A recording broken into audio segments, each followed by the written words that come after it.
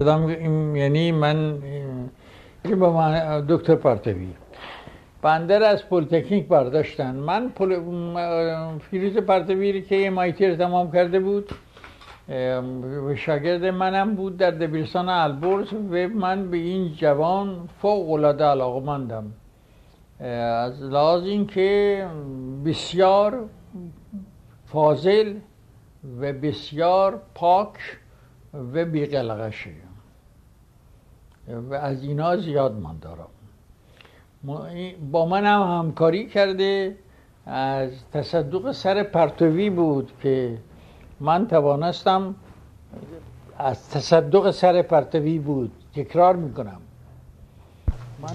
من توانستم آزمایشگاه فیزیک دانشگاه آریامهر به یکی از آزمایشگاه‌های بزرگ مملکت هم تبدیل کنم. ایشون نیمتنشون میکندن، البته خریدش شرکت نفت کرده بود، نیمتنشون میکندن و با یه شلوار و یه پیرهن صندوقا رو باز میکردن و اساسیه در می آوردن و نصب میکردن. چنانچه از تصدق سر دکتر سیاوش مهنا بود که آزمایشگاه لندن دکتر سیاوش مهنا بود که آزمایشگاه شیمی دانشگاه آریامهر به کاملترین وضعش تبدیل شده. این رو من دین دارم بگویم. برای چه؟ برای اینکه اگه اینا این کار نکرده بودن من دانشگاه آریامهر نمیتونستم 6 ماه دایر کنم. اساس کار محصلینم آزمایشگاه هاست و استاد، اینا این کار کرد. وقتی که من این رو استخدام کرده بودم، تازه MIT رو تمام کرده بود، آمده بود به ایران، استخدامش کرده بودم به عنوان استاد دانشکده تکنیک. حالا از دانشگاه آریامهر وجود خارجی نداره، صحبتش هم نیست. وقتی که با مهندس ریاضی راجع به تبدیل تکنیک به تکنیکوم دعوامون شد تو اتاق وزیر، فشکاری به همدیگه دادیم، بنده رو برداشتن از تکنیک، برای دکتر پهلوی ابلاغ صادر کردن بایگان کارگزینی دانشگاه یا در اختیار، میگم دانشگاه، بایگان کارگزینی وزارت فرهنگ یا در اختیار کارگزینی وزارت فرهنگ، من نمیدونستم و من گفتن بایگان.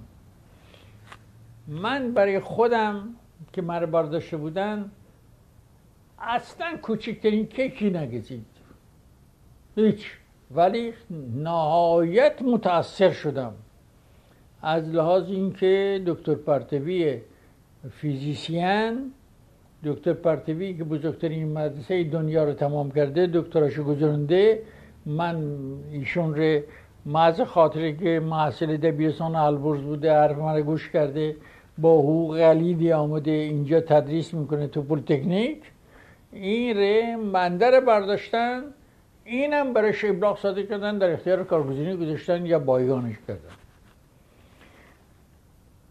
خیلی من ناراحت شدم و اینا، تلفن برداشتم و خانم معرفتی گرفتم. گفتم خانم شما از جناب آقای نخست وزیر رئیس دفترش هستید، جناب آقای نخست وزیر خواهش کنید که یک ساعتی رو تعیین کنه، بنده میخوام خدمتشون برسم، ولی به ایشون عرض کنید راجع به تکنیک، راجع به برداشتن من نیست، راجع به خود من نیست، کار دیگه دارم. گیره گفتم. ایشون 1 ساعت دیگه به من تلفن کردن که فلان ساعت بیایید. رفتم اونجا. رفتم آقای لاجوردی، وارد شدم. اصلا یه بار دیگه گفتم هر وقتی وارد اتاق آقای هایی میشدم بلند میشد 5-6 میامد جلو، من بغل میکرد و میبوسید و میرفت سجاش میشید و منم بالای خودش میشون. گفت چی فرمایشی دارید؟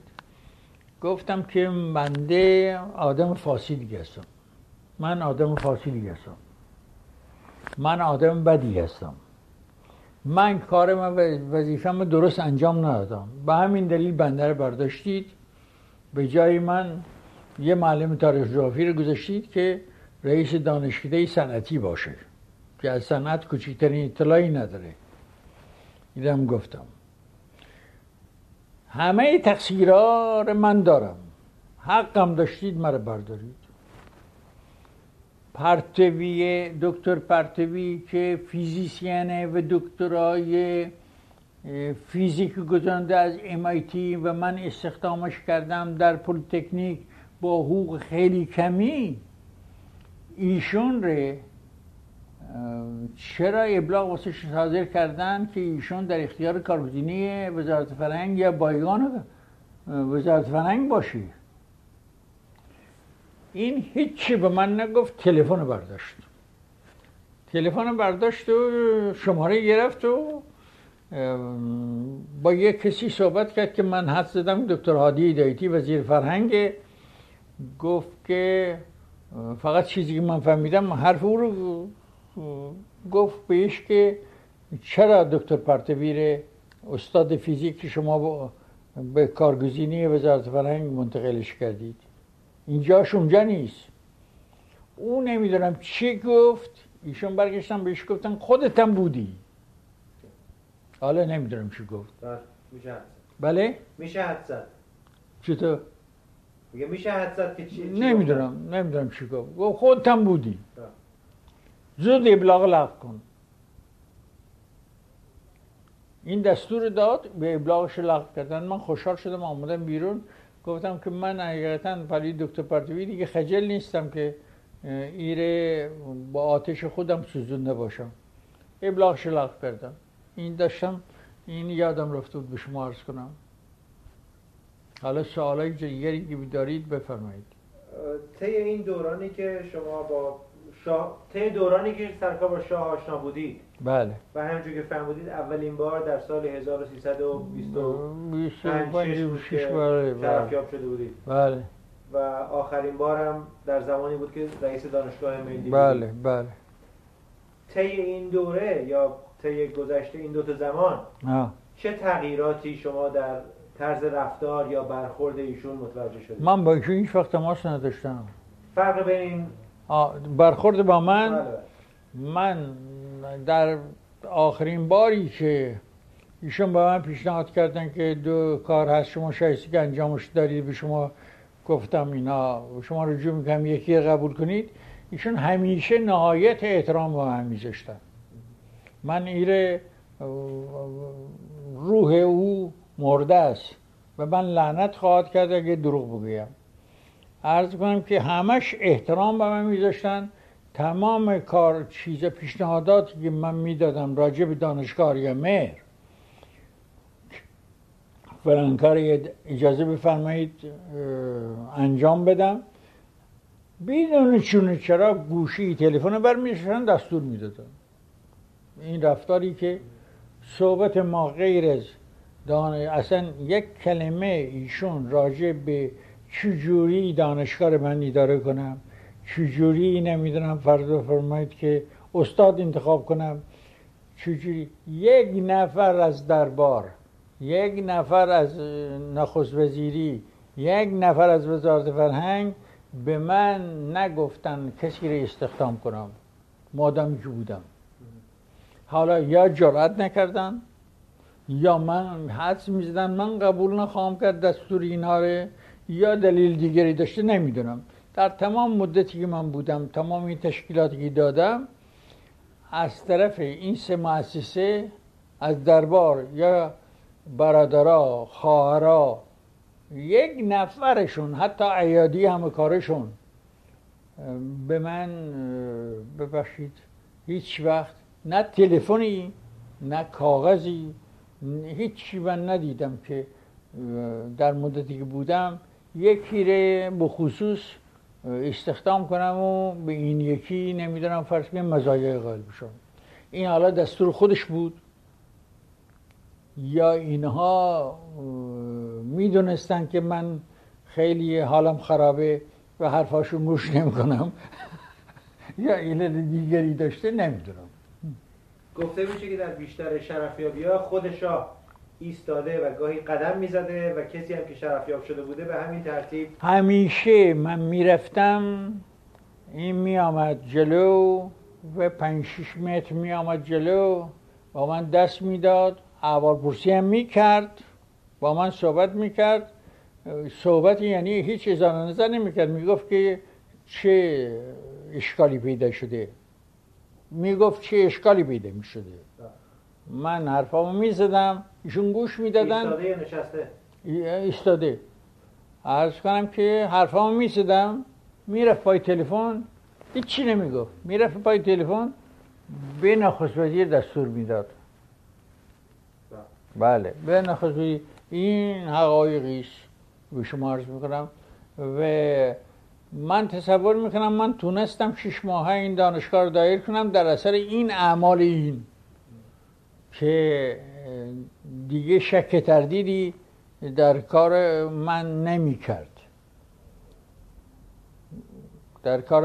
کرد و خدا رو شکر میکنم که منم خیانت نکردم، کار خودم خیانت به مملکتم نکردم و توانستم پس از 6 ماه 650 نفر جوان رو در اونجا راه بدم با مجهزترین آزمایشگاه ها و با بهترین استادها و کتاب های چاپ شده حاضر آماده در اختیار اینا که بی بضاعت ها رو هم عرض کردم، از حقوق خودم دستور میدادم به اینا بدن و مبلغی هم هر کسی رو چیزدار تشخیص میدادم فوری استدعا میکردم یک کمکی به صندوق محسنین بی بضاعت بکنه. از اون محل به دانشجویان بی بضاعت کمک میکردم. از این جمله حاجی برخوردار بود که من مبلغ قابل ملاحظه‌ای از ایشون درخواست کمک کردم. ایشون مبلغ قابل ملاحظه‌ای در حدود 100,000 تومان برای من فرستاد و من این 100,000 تومان در صندوق محسنین بی بضاعت ریختم. تحت نظر آقای دکتر عیسی شهابی به محسنین بی بضاعت ماهیانه داده شد.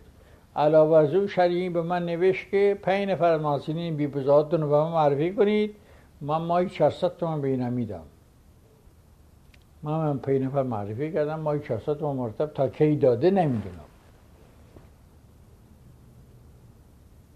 فرمایش دیگه ای دارید بفرمایید.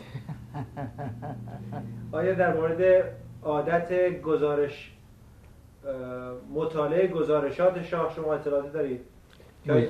آیا ایشون اهل خوندن و مطالعه کردن گزارش‌های مفصل والا من هیچ وقت یا نبوده؟ عرض می‌کنم که هیچ وقت گزارش کتبی ندادم، همش شفاهی صحبت کردم با ایشون و ایشون هم شفاهی به من جواب دادن. فقط یک مورد از ایشون خواستم کتباً بنویسم.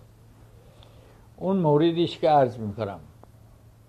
من شخصاً معتقدم چونچه در پلی‌تکنیک این کار کردم و موفقیت قابل ملاحظه‌ای نصیبم شد. اغلب دانشگاه‌های خارج دستگاه‌های روشش دارن. در این دستگاه‌های روشش برای چیه؟ برای این است که چیزایی کشف کنن، به صنایع کشور دیکته کنن، صنایع کشور اجناس محکمتر، قشنگتر، ارزونتر عرضه کنن در بازار دنیا.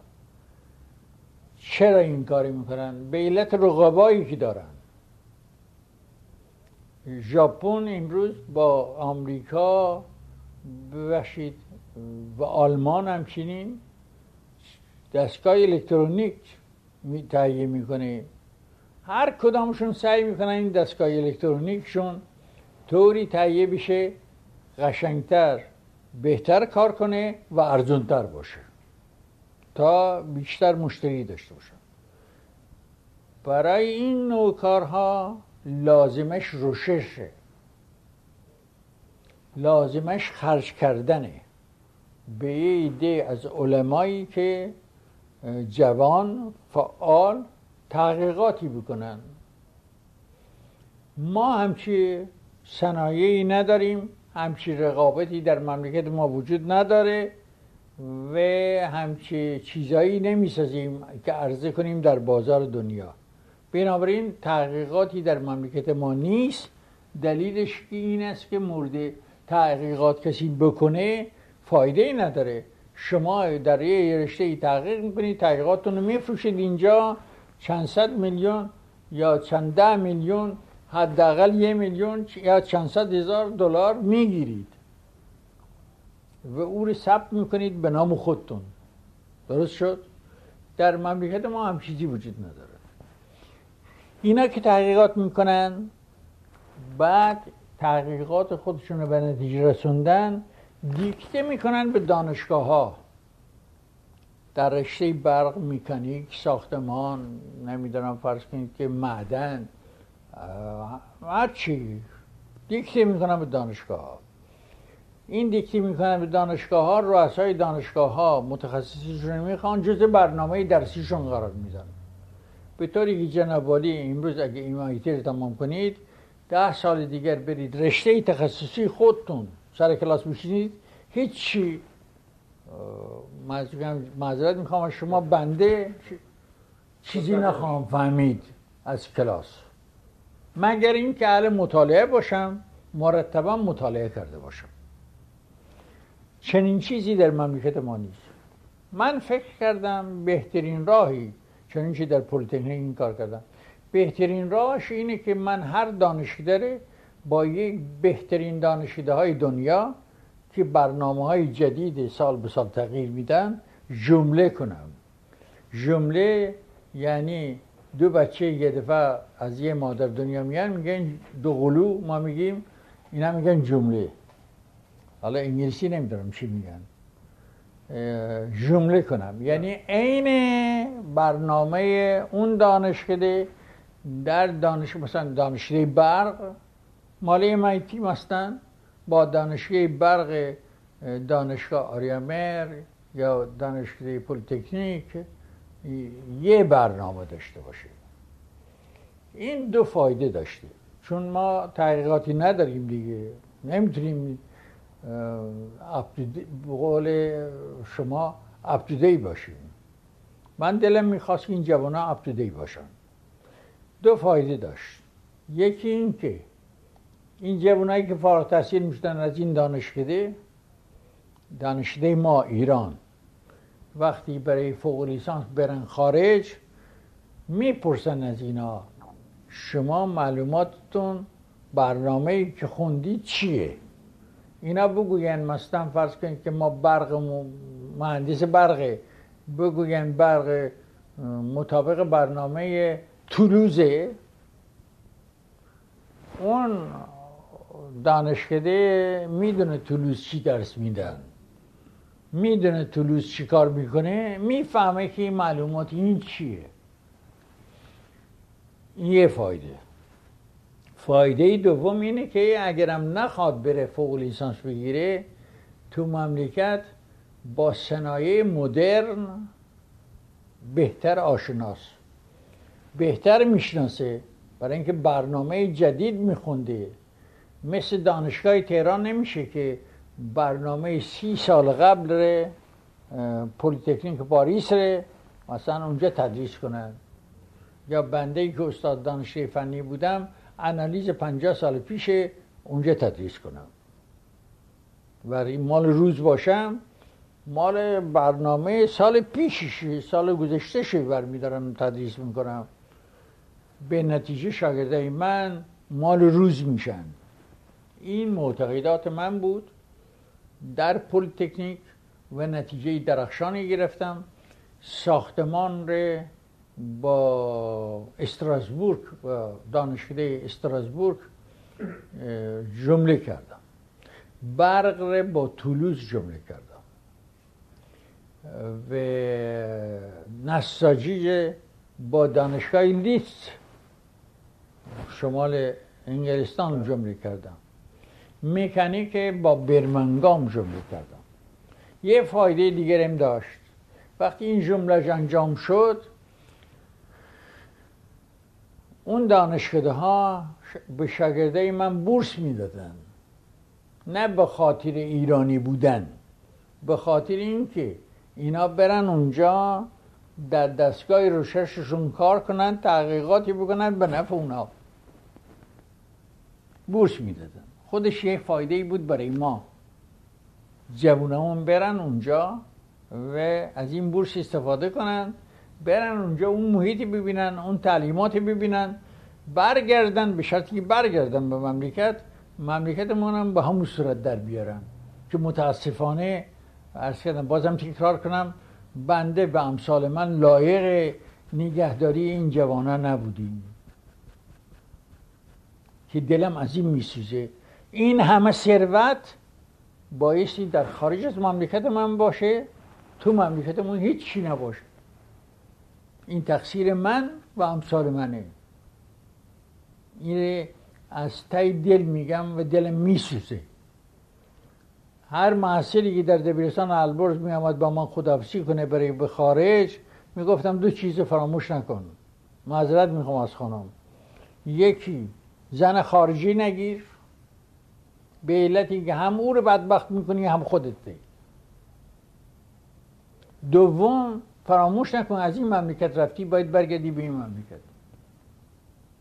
این دو اصل به اینا میگفتم، اگه گوش نکنی حیف از اون زحمتی که من کشیدم برای تو. بهش میگفتم علنا جلو پدرش که میامد با من خداحافظی کنه. متاسفانه وضعمون این طوری شده که کانادا رو متمول کردیم از لحاظ جوانان فاضل، آمریکا رو متمول کردیم از لحاظ جوانان فاضل، اروپا رو متمول کردیم از جوانان فاضل، ایران فقیر کردیم از لحاظ جوانان فاضل. تقصیر من و امثال منه. برای اینکه اونایی که اصلا از تحصیلات و معلومات چیزی اطلاعی ندارن چی تقصیر دارن؟ چیزی نمیفهمن. تصدیق نمی کنید؟ و داشتم میره میگفتم چی بود که به یه قضی تند رفتم. جمله کردن دانشکده. بله؟ جمله کردن دانشکده ها. جمله کردن در دانشکده پلی‌تکنیک من جمله کردم. بعدم بورس دادن. از اینا گذشته، از لحاظ بورس هر سال استادانمون رو دعوت میکردن در دانشکده شون، در اونجا از اینا پذیرایی میکردن و اینا میرفتن اونجا، هر کدام در رشته خودشون برنامه روز رو میدونستن چیه. منم مجبور شدم استادای اونا رو دعوت کنم به تهران، ولی من دیگه برنامه روز نداشتم، فقط میمونی بود، فقط پذیرایی در هتل بود، فقط برو تخت جمشید ببین، نمیدونم برو اصفهان سقفش ببین که لاجوردیست، نمیدونم فرض بفرمایید، نه لاجوردیگی جلو من نشسته.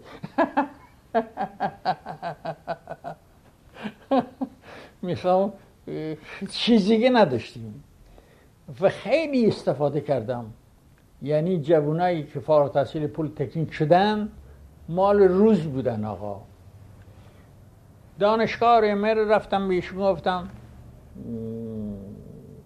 اجازه میفرمایید چاکر یه پیشنهادی دارم، میخوام هر دانشکده‌ای رو با یه دانشکده خوب دنیا مربوط کنم برای اینکه مال روز باشن. با همون دلایل این دلایل رو گفت چرا دانشگاه رو با یه دانشگاه جمله نمی کنی؟ میدونستم این کار دانشگاه شیراز با آقای علم دانشگاه شیراز رو با پنسیلوانیا جمله کرده و سالی $200,000 اون موقع میداده. گفتم دلیلی که یه دانشگاه رو با یه دانشگاه من جمله پیشنهاد نمی کنم اون اینه،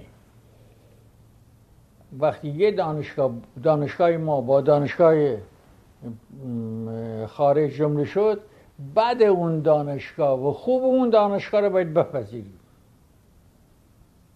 من پیشنهادم اینه که هر دانشکده بر بهترین دانشگاه های دنیا من جمله کنم، دیگه بعدش برای چی بگیرم؟ مطلب من اینه. چرا بعدش بگیرم؟ ایشون موافقت کردن. گفتم استاد میکنم که دستور بفرمایید کتبا به من بنویسم برای اینکه من قرارداد باید ببندم. کتبا به من نوشتم. من وقتی مسافرت کردم به دانشگاه ها در آمریکا، به هر دانشگاهی گفتم، گفت چقدر میدید؟ چون دانشگاه شیراز $200,000 میداد.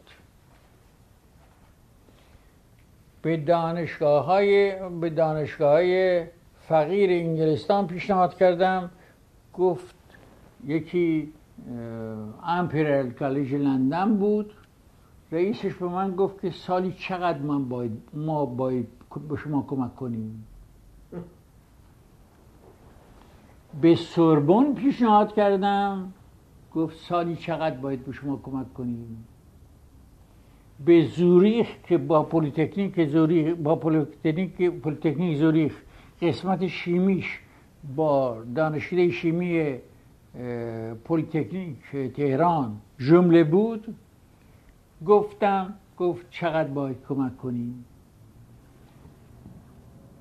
انگلستان فقیر، انگلستان بیچیز، حالا ببخشید کلا سرمون گذاشته، از لحاظ نفت ما اونا رو کار ندارم، ولی باید دیر اقرار کنم سالی 10,000 پوند در بودجهش گذاشت برای اینکه به پلیتکنیک کمک کنیم به عنوان بورس محصلین و بورس استادی که استادان ایرانی که میرن به امپریال کالج لندن.